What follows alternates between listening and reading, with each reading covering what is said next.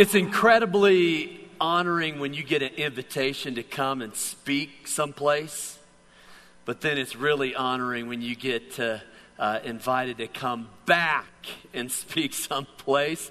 And so it's good to be back at Desperation. How many were here 2 years ago? Yeah, welcome back to those of you who are here, and a joy to be with some of you for the first time, and honor to share the stage today and teach with David and Chris, a couple of guys that I have such tremendous respect for, and I can't wait to see what God is going to do. Can I just be honest with you? I'm sitting back here worshiping tonight, and I'm blown away because when I was your age, I don't think I was seeking the Lord with the same kind of intensity. And so there's a part of me that tonight just begins to think, oh God, how are you going to use this generation? I think I have a word from the Lord for us tonight out of Joshua chapter 3. And we're going to turn there in just a moment. Why don't you go ahead and stand with me for just a moment. Go ahead and stand up. The Quakers had a wonderful way of praying with their body posture, with their hands face down, symbolizing things that they needed to let go of, burdens that maybe they were carrying, or maybe sin that was unconfessed. They would just kind of say, God, I let go. And then they would turn their hands over, and in this posture of receptivity, say, God, I want everything you have for me. And I wonder if tonight we could pray that way. I bet some of us walked into, and there's still some things that we need to let go of. And I believe that God has some gifts and callings and anointings and blessings and miracles that he wants to do in our lives. And if we would just posture ourselves for that, he's going to do it. So let me lead us in prayer. If you feel comfortable with your hands face down. Father, we come before you tonight, and we thank you that our sins are nailed to the cross, and we let go of any guilt or shame or condemnation, because there is therefore now no condemnation to them who are in Christ Jesus. Lord, the burdens we carry, we weren't designed to do it. Your word says, cast your cares upon me because I care for you. And so, God, we let go of those burdens. God, those problems that we can't solve, those burdens that we can't carry by ourselves. Lord, we let go of the anxieties that we feel about tomorrow. God, we let go of relationships. We let go of situations that we can't control. And God, right now we turn our hands over, and we are ready to receive from you. We invite your Holy Spirit to come and invade our hearts in a new way tonight. God, I pray that we would walk out of here changed. That, Lord, your Spirit would speak one word. God, I pray for one word from the Lord that would take root and bear fruit in our spirits tonight. We offer our minds. We offer however much or however little energy we have left tonight to you. God, we offer these few moments to you. Give us ears to hear and hearts to receive. In Jesus' name, and everybody said, amen. You may be seated. Joshua chapter 3 and verse number 5. For 400 years, the Israelites were enslaved. A man by the name of Moses led them out of captivity. But a generation failed to claim the promise that God had given them. But God raised up another generation. You know what?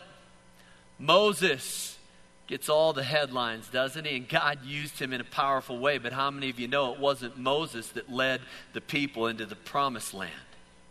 It was the next generation. It's a man by the name of Joshua. Why do you think God used Joshua? Well, I think it's because of Exodus 33. It says that when Moses went out to the tent of meeting, that there was a young aide, an intern, who would stand by the tent as Moses would seek God. And it says when Moses left, that Joshua would stay there in the presence of God. Can I just tell you tonight, who is the Lord going to use the most? It's going to be the person that spends the most time in his presence. Why? Because that's who God can trust the most. And so God raises up a man by the name of Joshua. A generation had failed, but here they are again on the banks of the Jordan River. Now here's what's beautiful about this. You know what I love about this? God is the God of second chances, isn't he?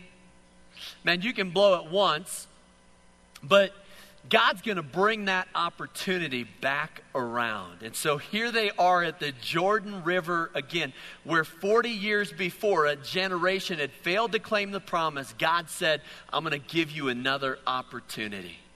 And this is what the Lord says.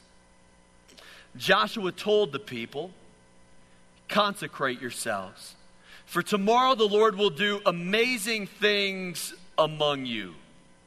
Joshua said to the priests, take up the Ark of the Covenant and pass on ahead of the people.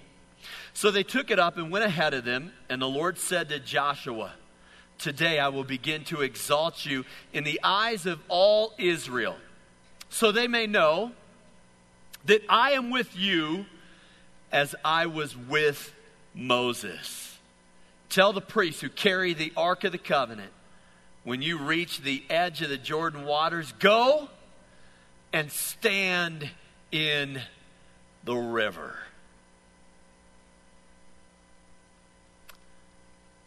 God wants to do amazing things. But that's his job. How many of you want God to do something amazing? We all want to see God move in amazing ways. But then we try to do God's job for him. And we're not very good at God's job. Here's a thought.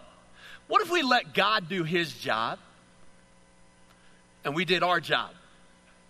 Because if we did our job, I think God would do his job. And God does a really good job at his job. What's his job? Amazing things. What are you talking about? Well, why don't we start in Genesis 1? 4 words. Let there be light. And a minute later, that light was 11 million miles away. Why? Because it was traveling 186,000 miles per second. And in its wake was creation. 1 minute of creation. 11 million miles of mountains and oceans and planets and stars and galaxies. And guess what? Those 4 words are still traveling at 186,000 miles per second. According to the Doppler effect, galaxies are still being created at the very edge of the universe. What I'm saying is that those 4 words are still creating galaxies 15.5 billion light years away. And so if God can do that with 4 words, what's your big problem? What's your big dream? Can we get a little perspective tonight? Right now it feels like you're sitting still, but you're not. The truth is you're on a planet that's spinning at 1,000 miles per hour. Isn't that incredible? It'll make 1 full rotation in the next 24 hours. Now, not only that, we're traveling 67,000 miles per hour through space. So the next day that you feel like you didn't accomplish a whole lot, I mean, you can remind yourself that you did travel 1.5 million miles through space today. Now, how many of you have ever gotten down on your knees at the end of the day, said, God, thank you for keeping us in orbit. God, I wasn't sure if we were going to make the full rotation, but you did it again. We don't pray that way. Why? Because God's so good at what God does. We hardly even notice it. Now you tell me, what's tougher? God keeping the planets in orbit, or God ordering your footsteps? Or God making sure you get to the right place at the right time? Can I tell you something tonight? Listen, don't worry about meeting the right people. You meet with God. And God will make sure you meet the right people. Don't seek opportunity. You seek God, and opportunity will seek you. Man, God is amazing. God does what God does. God is good at God's job. A.W. Tozer said, a low view of God is the cause of 100 lesser evils. A high view of God is a solution to 10,000 temporal problems. So our only problem tonight is our small view of our amazing God. Amen? So that's God's job. What's our job? Well, if you want to see God do amazing things tomorrow, then you better consecrate yourself today. Man, I love desperation. I love desperation. I love the name. I love the concept. I love the word. I love those 4 values, and one of them is consecration. The Lord says, consecrate yourselves, for tomorrow the Lord will do amazing things among you. Well, what does that mean? What does it mean to consecrate yourself to God? Well, I mean, there's a lot of definitions. To be set apart. I think it means to surrender yourself to the lordship of Jesus Christ. Lots of big theological fancy words like sanctification, where you are conformed to the image of Christ. Let me paint a little bit of a picture tonight, because I believe God wants to use you in a powerful way. God wants to do amazing things in your life, but you have to consecrate yourself to God. 100 years ago, there was an evangelist by the name of Gypsy Smith. His real name was Rodney, but he was born in a gypsy camp. And so Gypsy was his nickname, powerfully used of God. In fact, crisscrossed the Atlantic Ocean 45 times, preached to millions of people, never preached without someone surrendering their life to the lordship of Christ. This is a guy who never had a single day of formal education, yet he lectured at Harvard. Grew up in a tent, but he was invited by 2 presidents to the White House. God used him incredibly in his generation. Well, one day, a delegation of revival seekers came to him and said, man, Gypsy, how can God use us the way he's used you? Here's what Gypsy Smith said. He said, go home. He said, go home and lock yourself in your bedroom. Then take a piece of chalk. He said, draw a circle on the bedroom floor and then kneel down in that circle. And then pray brokenly and fervently that God would send revival in that circle. It's not any more complicated than that, you guys. Listen, God wants to do amazing things. You know what? Someday, God's going to do things in you and through you. You are going to influence so many people's lives in so many different ways because of the unique giftings that God has placed on your life. But I can predict your future by your prayer life. I can predict who you're going to become and how God is going to use you by whether or not you get in that prayer circle and you consecrate yourself to God. Can I tell you tonight that prayer is the difference between the best you can do and the best God can do. The best I can do is not good enough. I want the best God can do. When you hit your knees, the Holy Spirit begins to do the heavy lifting. God begins to do for you what you cannot do for yourselves. Your job is to consecrate yourself and to seek Him. When Moses died,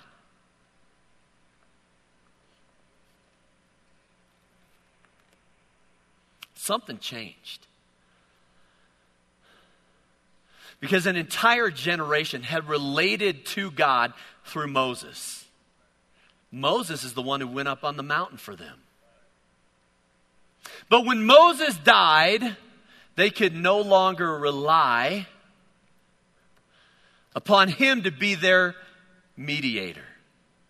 I think the word consecrated means unmediated. What do you mean by that? I mean, you can't live off of someone else's experience. Listen, Joshua couldn't live off of Moses' experience. By the way, I think that's why the commander of the Lord's army showed up just a couple of chapters later and said, Joshua, take off your sandals because you're standing on holy ground. Now, who else did God show up like that to? To Moses. So why would God show up to Joshua in the same way? Here's why. Because I think Joshua loved that story and Moses told it 1,000 times. Joshua could have told the story for Moses, but whose story was it? That was Moses' story. You know what? At some point, you have to get your own story. Here is my concern. In our church culture, if you aren't careful, listen, you can let your pastor study the Bible for you. You can let the worship leader worship for you. You can even just let someone else pray in your place. Man, before you know it, you don't even have to do a thing because everything's being done for you. That's a dangerous place to be. I love the worship culture at this church, in this movement. Man, we've got some of the most incredible worship bands in the country that are here leading us in worship. And a lot of it's original music. And it's songs that have been written in a way that glorify the Lord. But here's one of my great concerns. What happens when a song is over? I think a lot of us, the only time we've ever worshiped God is when there are words on a screen. And when the words are off the screen, we don't even know what to do. We have a greeting card relationship with God. Now, I have a wife and 3 kids. And can you imagine if the only way I ever expressed my love to my wife was giving her a greeting card? I mean, even if I picked out the best greeting card on the shelf, even the ones with the music. If I even picked out the ones that they even said it better, that more poetically than I could ever express my love for my wife. Do you think my wife would be down with that? Listen, at some point, I think my wife, would you tell me in your own words how you feel about me? Listen, it's not enough to let someone else worship for us, sing a new song to the Lord. Listen, is that just for the people that are up here leading worship? No, it's all of us. Listen, God has called all of us to be priests and prophets and worship leaders and pastors. God has called all of us to be those things. We need to find our own voice, and it happens as we consecrate ourselves to the Lord. Consecrate yourselves to the Lord, for tomorrow He will do amazing things among you. And then Joshua gives them a curious instruction. Tell the priests who carry the Ark of the Covenant, when you reach the edge of the Jordan waters, go and stand in the river. What I want to share with you tonight is, I believe, a principle that could change the way that you relate to the Lord, the way that you live out your faith. And I want you to just kind of hold on to this. Stand in the river. There are moments that you're going to need to stand in the river. Let me tell you a little bit of my story. When I was a sophomore in high school, I had no idea that I would be in any kind of ministry. The thought of being a pastor would have been the furthest thing from my mind. Never crossed my mind. And then one day I felt like the Lord prompted me to, in my speech class, essentially give a salvation message. I was scared to death. I was like, Lord, do you even want me to do this? Because I might get people unsaved. It's going to be that bad. Like, I can't do this. Like, I'm a kid. I hardly know anything about the Bible. I might say something wrong. And I just felt like it was one of those moments. You ever had one of those moments where the Lord says, if you'll just take this little step of faith, I'm going to use it. Here's what happened. I gave that speech.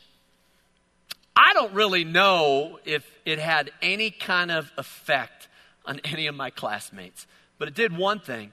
It let them know what I believed. And you know what? God's word does not return void. So I just trust that however the Lord was going to use that, he used it. But here's what happened. Somehow my mom got a copy of my speech. And she sent it to my grandma.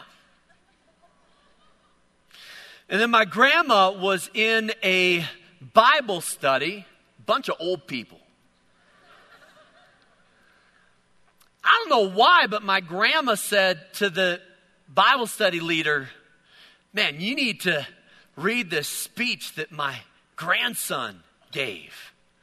And his Bible study leader read it, and he came back the very next week, and he said to my grandma, has Mark ever thought about ministry? Then my grandmother asked my mom, has Mark ever thought about ministry? And then my mom asked me. That was a very long story. I'll never forget when my mom asked me that question, relayed through a grandmother, relayed through a Bible study teacher, all because I gave a speech in a sophomore class. And a seed was planted. And God began to do something in my heart. When I graduated from high school, I went to the University of Chicago. That point, still didn't know exactly what I wanted to do, so I went to the best school that I could get into at the time. It was third-ranked university academically in the country behind Harvard and Yale. Produced more Nobel Prize winners than I think any school in the country, and barely got in, barely. It didn't hurt that I played basketball. And so I was playing basketball. I was there on a full-ride scholarship. To be honest, it was an incredible situation on paper. And then at the end of my freshman year, I asked God a dangerous question. What do you want me to do with my life? Now, the only thing more dangerous than asking God that question is not asking that question. So I said, God, what do you want me to do with my life? In a switch flipped. This is so hard for me to describe, but I want you to dial in right now for the next couple of minutes. Hear what I'm about to say. I think for 19 years, if you had said, Mark, like, were you following Jesus? I would have said yes. But the reality of the situation was that I had invited Jesus to follow me. That's a whole different deal. It's an inverted relationship with God. I didn't want to go anywhere that Jesus didn't go with me. Like when I got onto the basketball court, God help me. Help me make this shot. When I was in the classroom, God, I want you to come with me. I need the gift of knowledge and wisdom and revelation. And so I invited Jesus to go everywhere I went. But the truth is, I wasn't really following him. There's a big difference between inviting Jesus to follow you and Jesus inviting you to follow him. When I was 19, when I asked that question, I think it was the beginning of a journey for me. I'm going to follow Jesus. Not going to ask God to serve my purposes. I'm going to serve his purposes. You know why so many of us are so bored with our Christian life? Because we just ask Jesus to follow us around in our monotonous life. But if you ever make the decision to say, I'm going to follow you wherever you want me to go, whatever you want me to do, it changes the game. And all of a sudden, you're living the adventure that God destined you to live. And so for 4 months, I sought God like never before. I read everything I could get my hands on. Man, I was in the Word like nobody's business. I was up early praying. I was seeking God. I was desperate. I said, God, I need to know what you want me to do. Last week of summer vacation, last day of vacation before the sophomore year began in college, I got up early. We were on vacation. Alexandria, Minnesota, a lake, dirt roads. I got up early. I went out on a long prayer walk. About 45 minutes into it, I made a shortcut through a cow pasture. And in the middle of that cow pasture, I heard what I would describe as the inaudible yet unmistakable voice of God. And I knew that I was called to full-time ministry. Now, I had no idea when or where or how. I had nothing. But here's what I've learned. God rarely reveals 2 steps. He usually reveals 1 step. And if you don't take the first step, you'll never know what the second step would have been. You've got to obey the revelation that God has given to you. And if you take the first step, then God will reveal the second step. I had no idea what the second step would be, but I knew what the first step had to be. I knew that God wanted me to give up that full ride scholarship at the University of Chicago and transfer to a little Bible college to pursue full-time ministry. You want to know what everybody in my life said? And these were good people, godly people, people that wanted the best for me. They said, Mark, that's crazy. Why would you give up a full ride scholarship at a school like that when you could just graduate and then go to seminary? But you know what? God didn't call me 3 years from then. He called me right here, right now, and I wonder if I hadn't stepped out in faith if that hadn't gone away. See, when God speaks, you need to respond to it. When God says go and stand in the river, you need to go stand in the river. I remember walking into the guidance counselor's office at the University of Chicago, and I said, I'm going to transfer. He said, where? And I don't know. Maybe they were expecting like some Ivy League school or something. Well, I said Central Bible College. It didn't really register where that was. Now, here's the funny thing. Many of my credits didn't even transfer to Central Bible College. And you know what? I knew I'd have to pay for my education. But I knew if I didn't obey the Lord in that moment that I might forfeit some opportunity down the road. See, there's a moment in all of our lives when God is going to call us to step into the river. Now, when I read this story, here's a thought. Because if I'm writing it, I write it totally different. See, God says, I want the priest to go and stand in the river, then I'm going to part the river, and then you're going to walk through on dry ground into the promised land. But that's not how I want to do it. See, what I want is I want God to part the river, then I'll step in, because then I don't have to get my feet wet. See, I want God to go first. I want God to move without me having to make a move.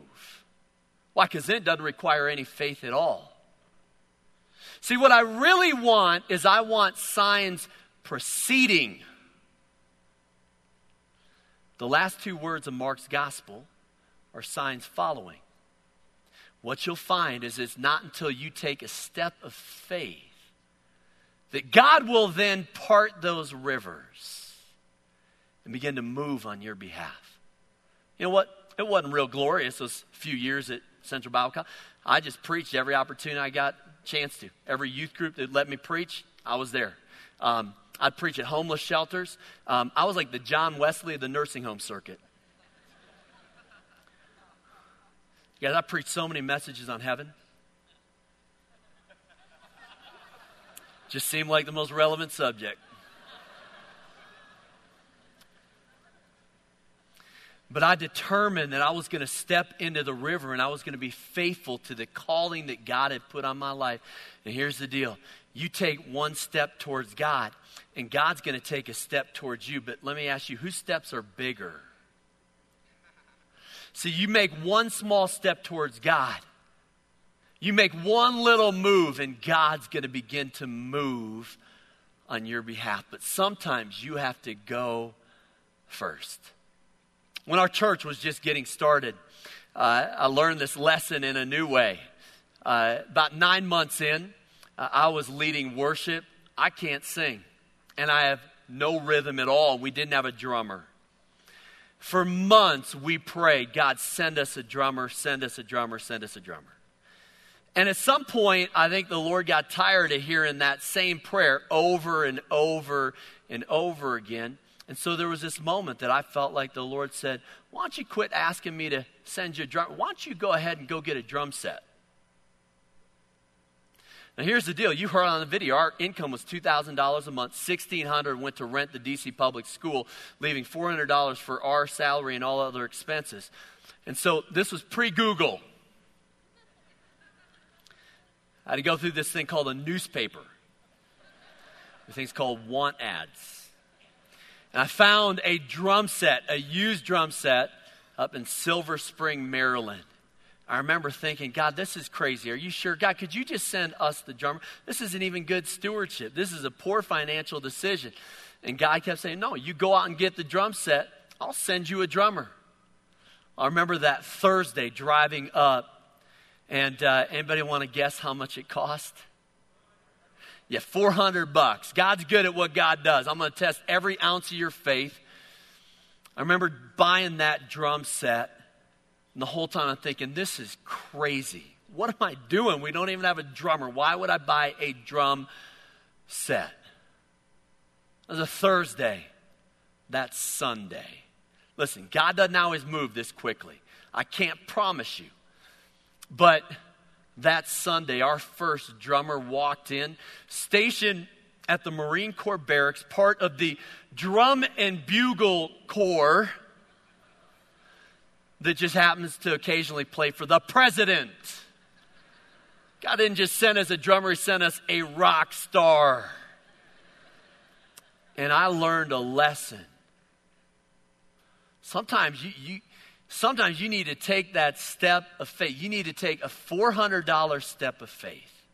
Are you with me? Sometimes you need to take a $400 step of faith. Man, you're praying about that missions trip. Man, should I go on that or not? Now, well, I'm going to wait and see if every penny comes in.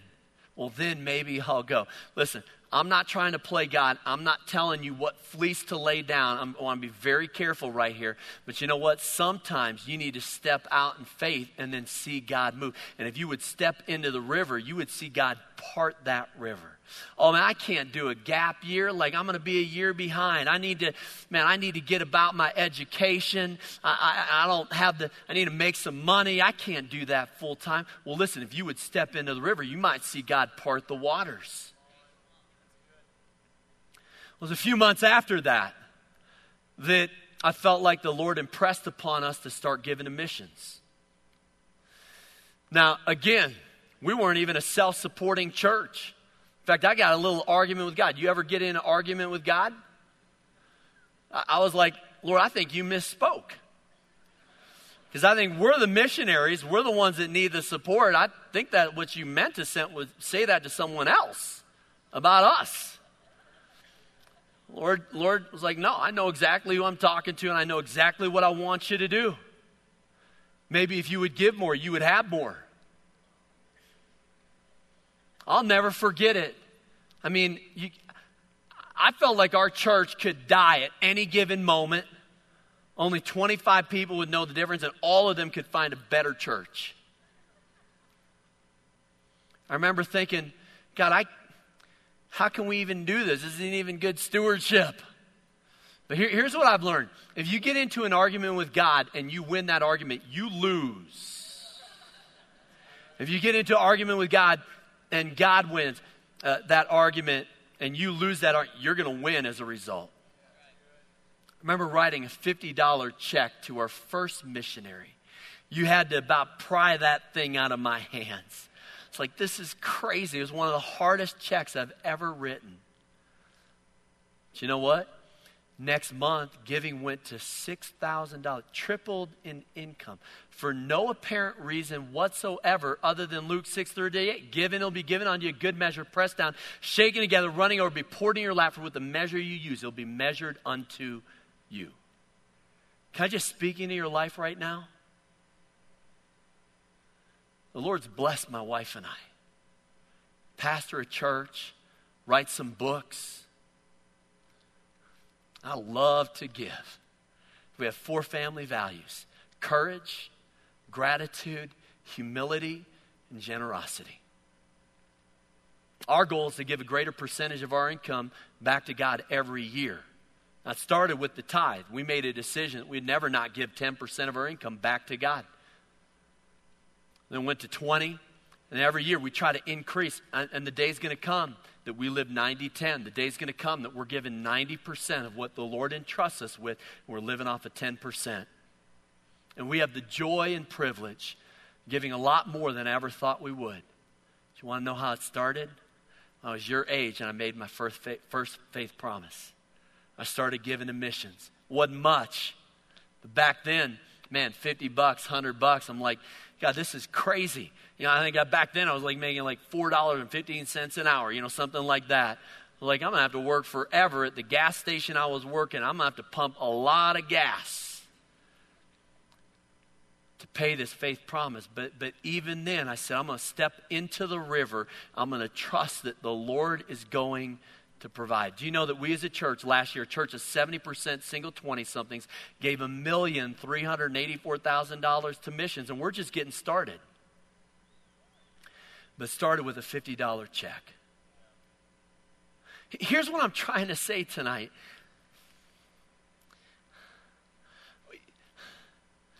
We want God to do amazing things. And He wants to do amazing things. And He will do amazing things. But we have to consecrate ourselves.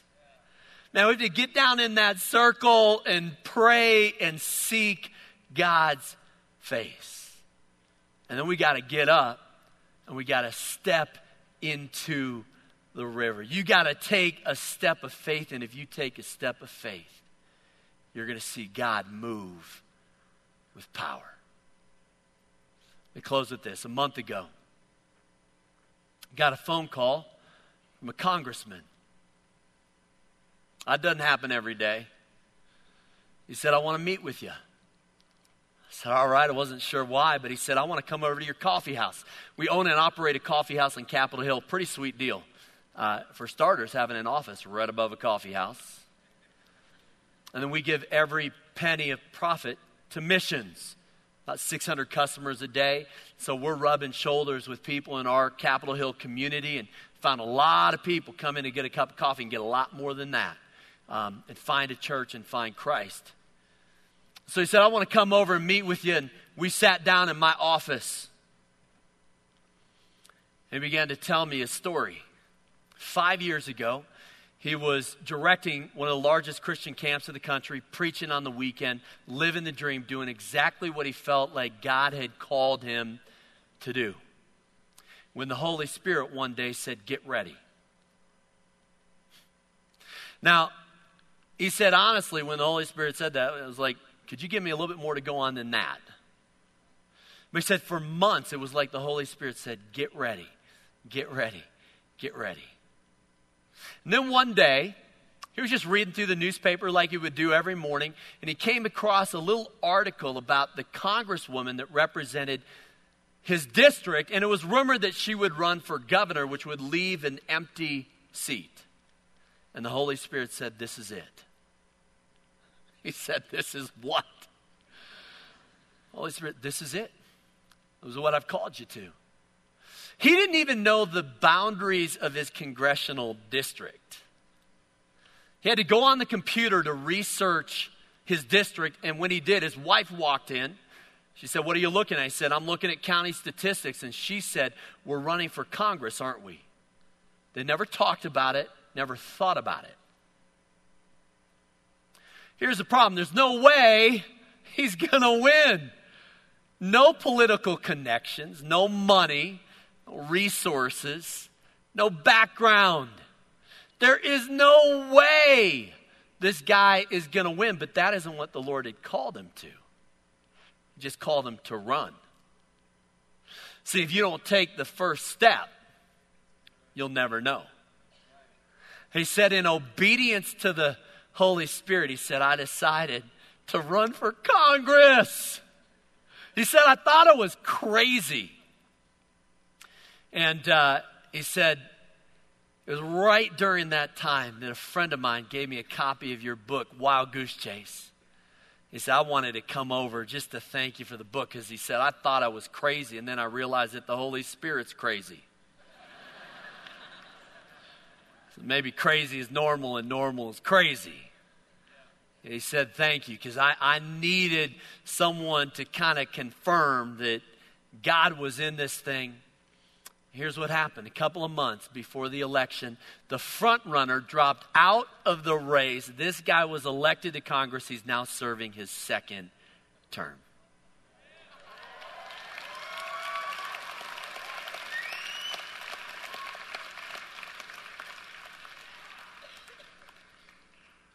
Why? Because he stepped into the river. That's all. Hey, by the way, he just finished The Circle Maker.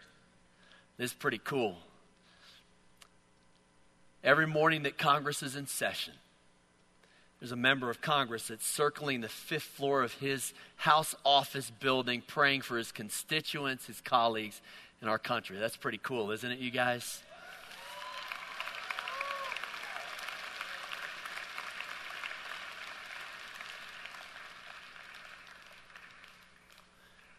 Now, here's where I stop talking. And you start listening to the still small voice of the Holy Spirit. Listen, you don't need to hear anything I have to say, but we need a word from the Lord. I wonder what God might be speaking to you tonight. He might be saying, get ready. Get ready, because I'm about to do something. You know what? How do you get ready? You consecrate yourself. And if you consecrate yourself to God, you can live with the holy anticipation, because you never know when or how or where God is going to invade the reality of your life and change everything. Here's the challenge.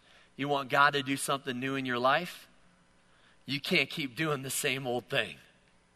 If you want God to do something new in you, you might need to do something different.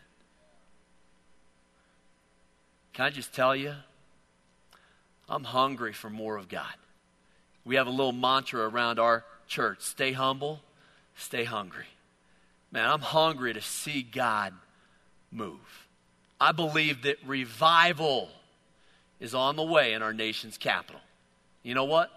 We're not praying ASAP, as soon as possible prayers. We're praying ALAT, as long as it takes. We're going to get in our circle. We're going to pray, and the day is going to come. It's not an if. It's only a question of when. Why? Because God always delivers on his promises. I promise you tonight, I don't care how old, how young you are, if tonight you would say, I'm going to consecrate myself to God in a new way. Is there some part of your life that you have not surrendered to the Lord Jesus Christ? Or maybe you're here tonight, and the reality is that you've invited Jesus to follow you. You need to start following him. Or maybe there's some decision you need to make, some situation that you need to step into that river. Here's my challenge. Get your feet wet. Step into it. Get your feet wet. Let your feet get wet. Step into that river, and if you do, you will see God part that river. Let's pray. Father, right now, I pray that your Spirit would do a work in our hearts, that we would hear your voice. That God, we would not walk out of this place not allowing your Spirit to do in us what it is that needs to be done. And so, God, I pray that the moments we spend at an altar tonight would alter our lives.